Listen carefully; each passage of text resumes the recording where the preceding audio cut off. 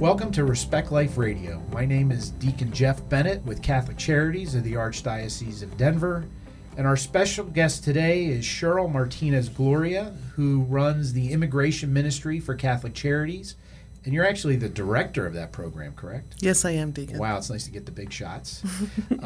It's such an important ministry. There's been so much in the news. It gets so politicized that I thought it'd be great to have an interview to talk about what's going on with immigration and kind of cut through all the nonsense that gets put out through the certain media outlets and certain political parties, actually all political parties, and just talk about what's going on, what do we do, and that kind of thing. But, just to start off, can you tell us a little bit about your background and how long you've specialized in the immigration ministry?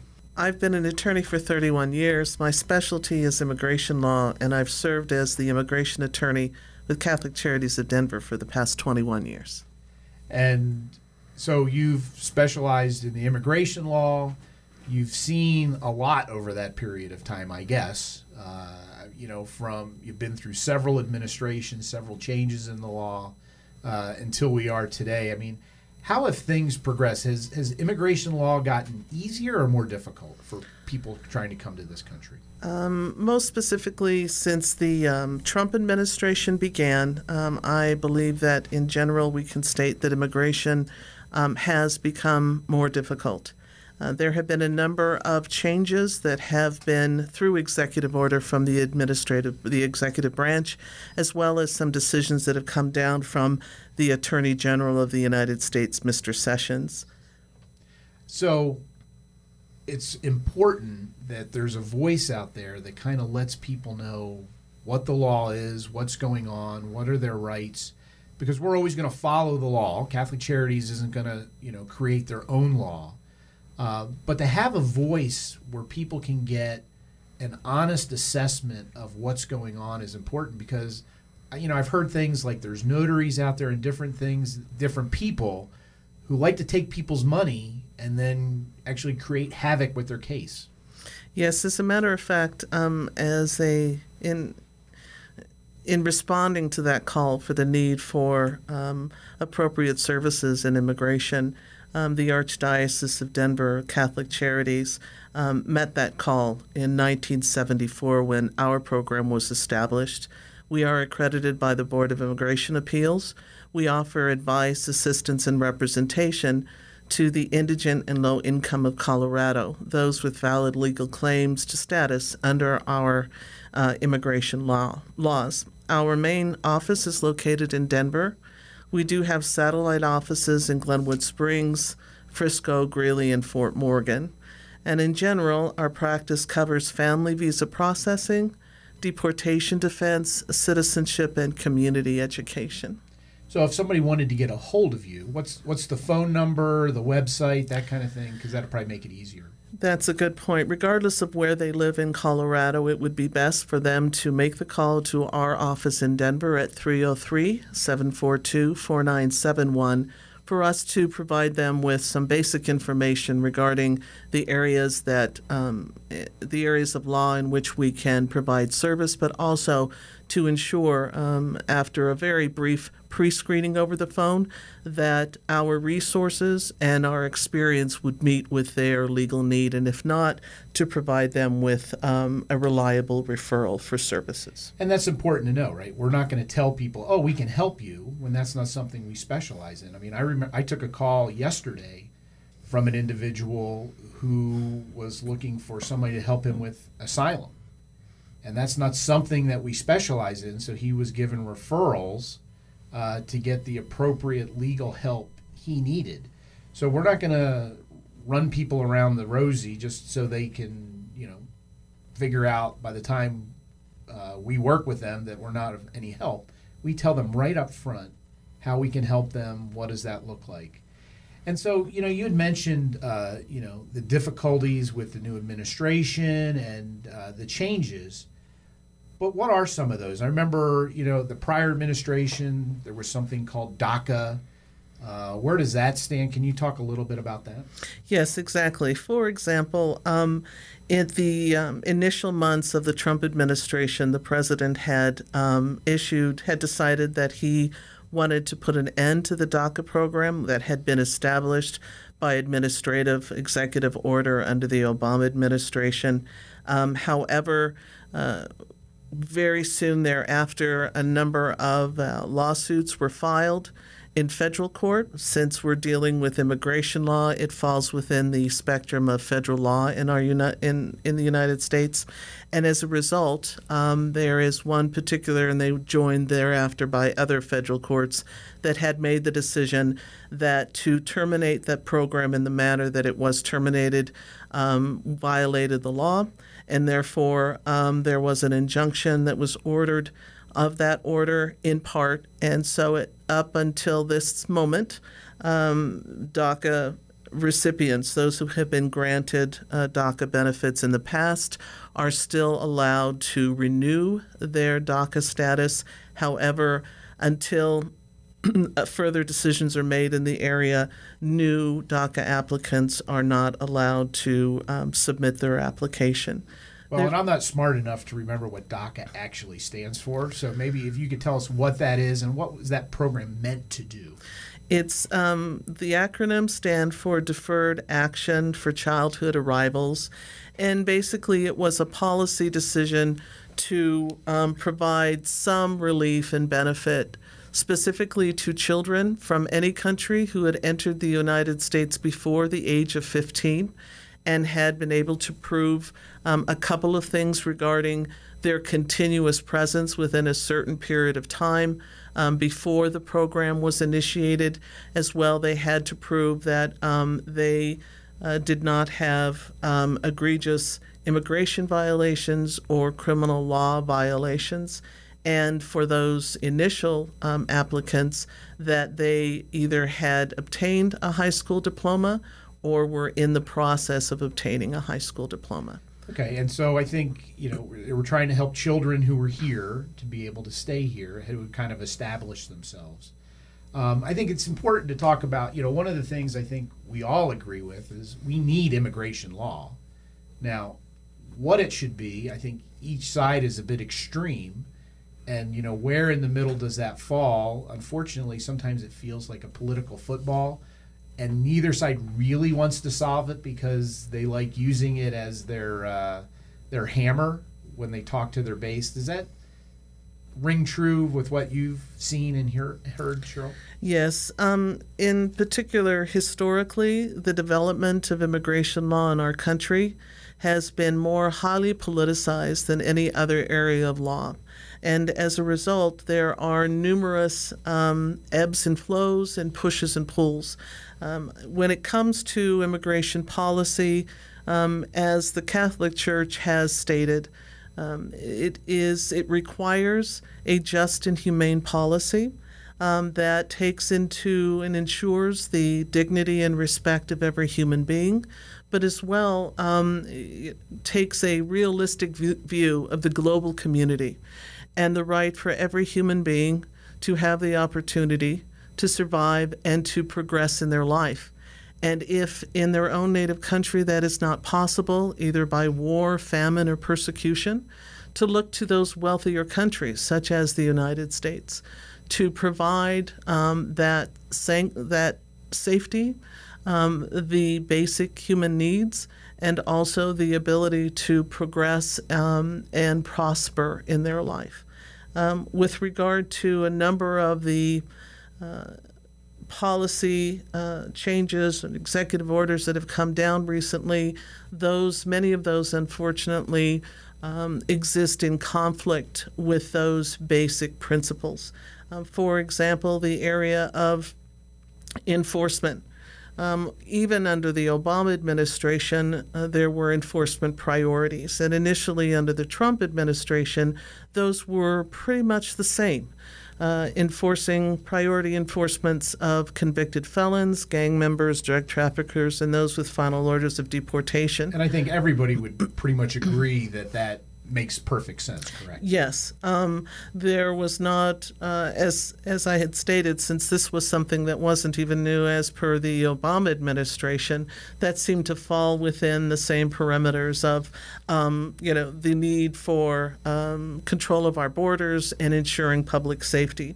However, it has then developed into something which is referred to as a zero tolerance policy, and that gave that laid the foundation for the most recent crisis that was noted throughout the United States through the media.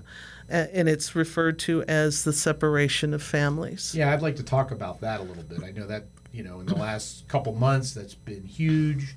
Maybe talk about what happened and kind of where are we today? I mean, has that improved? I mean, because when things first happen, everybody talks about it, and then the next thing you know, you don't hear much about it. So kind of what happened and where are we today? In general, it was kind of a perfect storm between the Trump administration's need to increase enforcement of unauthorized immigration, as well as a continuing flow, mostly of persons from Central America into the United States requesting political asylum due to what they call the Northern Triangle violence and other issues in those countries. And as a result, what was happening is the Trump administration had decided that in light of this zero tolerance policy for 100% enforcement at the border, at ports of entry, as we refer to them, that anyone who was attempting to enter without proper documentation would no longer just be temporarily detained and processed and released or being availed of other alternatives to detention to allow them to return to complete their immigration court proceedings, but that they would need to be detained, and many of them should also be handed over for criminal prosecution of immigration violations. At the same time, we do have legislation that was passed back in 2008 under trafficking victim protection legislation, which provided special benefits or special protections for minors entering the United States in this way, requiring that they be released to qualified guardians or that they be housed in special detention facilities, and also providing them with additional protections in immigration court proceedings. So when you have a mother or father entering the United States with one or more minor children, then there was a conflict between these two needs: the legislation protections of 2008 for the minor and the zero tolerance policy of the Trump administration. As a result, then the administration decided to begin to separate the parent from the children. And after that time, there was a tremendous national uproar that was caused, and it was, I believe, in mid-June that the Trump administration decided to backtrack from that policy, ending the separation of policy approach, now reverting back to family detention, wherein the parent and the children are being detained together. However, the new issue is we're still waiting to see if they will return to alternatives to detention.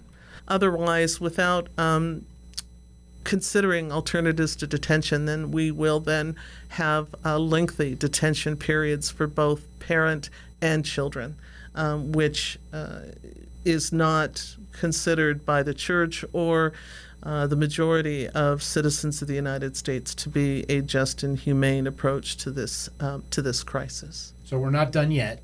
It was a big problem. It's been quieted down, but it's still kind of burbling under the surface, and we're going to have to address it. Just as a reminder, you're listening to Respect Life Radio. Our special guest today is Cheryl Martinez Gloria, the director of the Immigration Ministry for Catholic Charities. And, we've been talking about the separation of families, what happened, where are we, and kind of, it's not over yet. There's still things that are going to happen. There are laws, they're going to have executive order. I mean, who knows what's going to happen? Things are going to continually change. One of the things that I think you guys do is great, and I'd like you to talk a little bit about, is how you go out into the public and do presentations at parishes or wherever to talk about what's going on, to give people kind of an update of what's happening. Thank you, Deacon. I think, in fact, in terms of the community education efforts that our program makes, I think it is important for every individual to understand that every case is different, and how U.S. immigration law applies to each case will be different. U.S. immigration law is a very complicated area, and one size does not fit all. Generally, we recommend that the best approach for persons in need of immigration advice is to seek out a confidential, thorough, and individual consultation with a licensed attorney or an accredited nonprofit agency. And you happen to be two of those. Yes, okay, we have great. both licensed counsel and our accredited status. For general information, anyone, whether they need immigration advice for themselves or they just want to be kept up to date in a reliable, and thoroughly established way, the websites of and it's AILA, it's the American Immigration Lawyers Association, and Clinic, just as it's spelled, just as CLINIC. Thank you, because I probably would have got that wrong. Catholic Legal Immigration Network are well-established and highly credible sources of information for individuals. We also welcome the public to visit our website at ccdenver.org, where we have information on how to access our services. And I will say, because not to cut you off, but I will anyway, it's not always the easiest to find. I know they're working on the website, so if you go under Parish and Community Outreach, which not everybody would think to do, I probably wouldn't, then you'll find the immigration link. So just to let you know how to navigate that website, it's be helpful. And with regard to the community presentations that you had mentioned, Deacon, at that website you will see under the tab marked events, or the web page, you will see under the tab marked events for the immigration program a list of our next presentations to the community on immigration law. So those are held throughout the Archdiocese of Denver. They are open to the public, and they help individuals just to come and get a current and correct update of the law. And then we also allow for a short period of questions and answers if some of the information, just to try in as well, if that's not clear, or if the public has or the attendees have heard sources of information that they want to make sure, is it correct or is it just fear-mongering? So if somebody was interested in scheduling a talk, they're at a parish and it's... Again, we don't only help Hispanics, we help people no matter where they are. I know we've been working with people from Africa and different locations. But if they were interested in scheduling you or one of your staff to come out to do a presentation, would they just call the number? I mean, how would that work? Yes, absolutely. They could contact us, and then our outreach coordinator would then determine location and provide some available dates pursuant to what their needs would be or what their preference is. And as well, with reference to, as you stated, this is not a program that only provides assistance and services and information to one group of immigrants from one portion of our world. It matters not where the person comes from originally. It matters not what their situation or status is in the United States. It comes down to just having to determine, based upon limited resources, but also in terms of what the experience in the areas that we excel in practice of immigration law, how to make that best match between the need of the individual and our ability to provide the best legal assistance possible. And as I said before, and should that not be possible, and obviously it can't be in every single case, then we will do our best to ensure the best, a reliable referral for further assistance. And so again, that number is 303-742-4971. If you have a question of any sort, whether you want to schedule a presentation, you want to find out, what kind of help. Now, you guys do walk-ins too, right? What does that look like?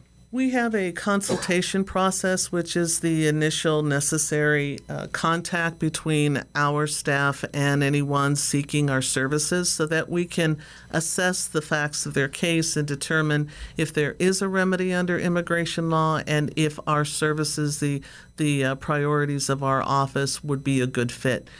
Generally, for those persons who are in the Denver metro area, they can come to a consultation without an appointment.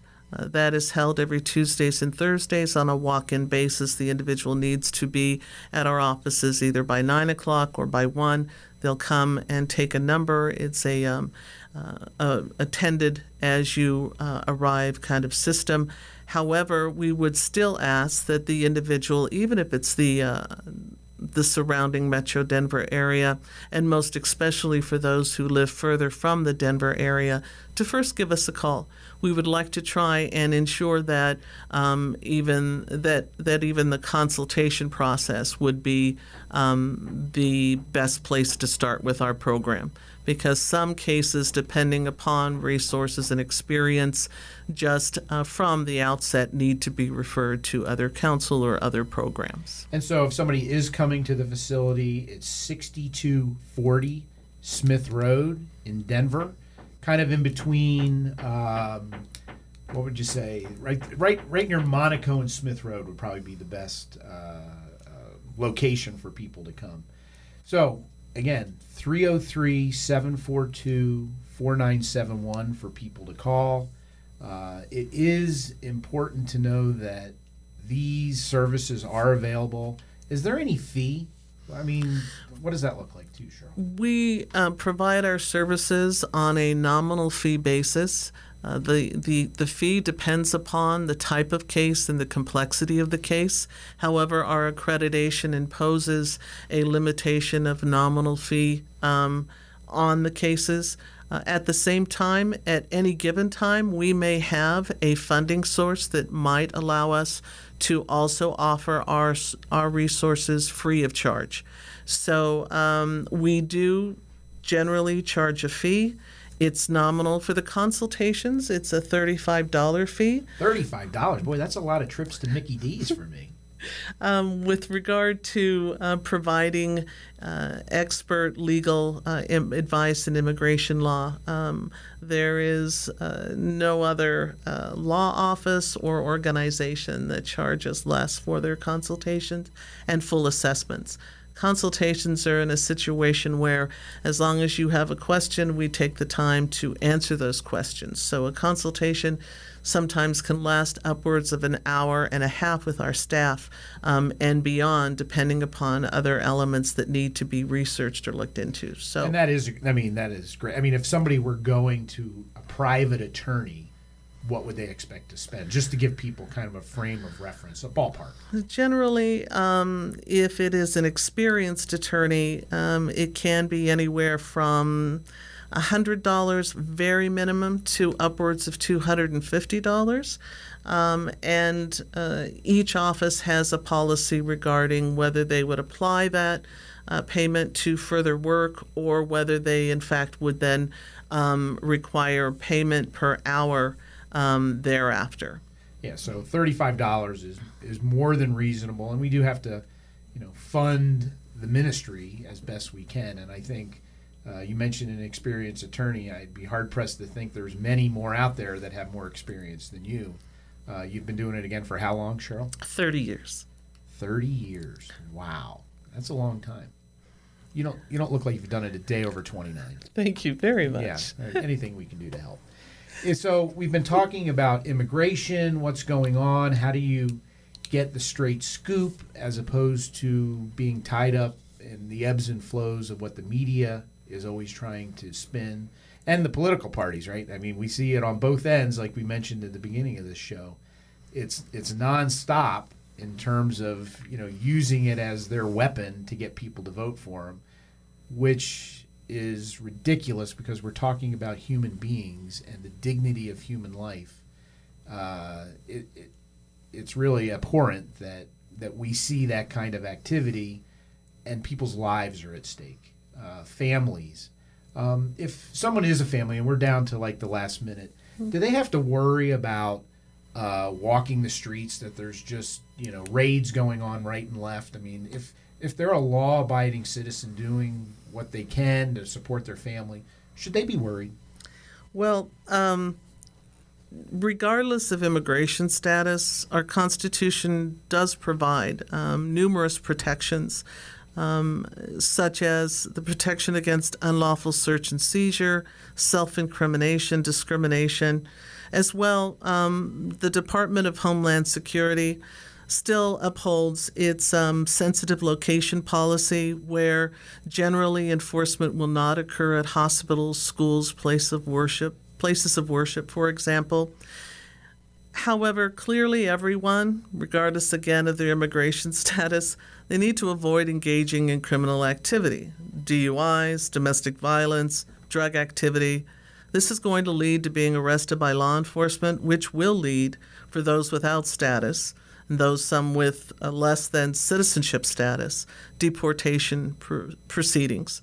It is always important to check a reliable source for any information that person may have obtained through family, the internet, before taking action, but to just be smart about your activities. Okay, well, that's great. And lucky for you, we're out of time, because I was going to have you come up with a fair immigration policy. So you can breathe easy. You've been listening to Respect Life Radio. Cheryl Martinez-Gloria from the Immigration Ministry of Catholic Charities. Thanks for coming out today. Thank you, Deacon.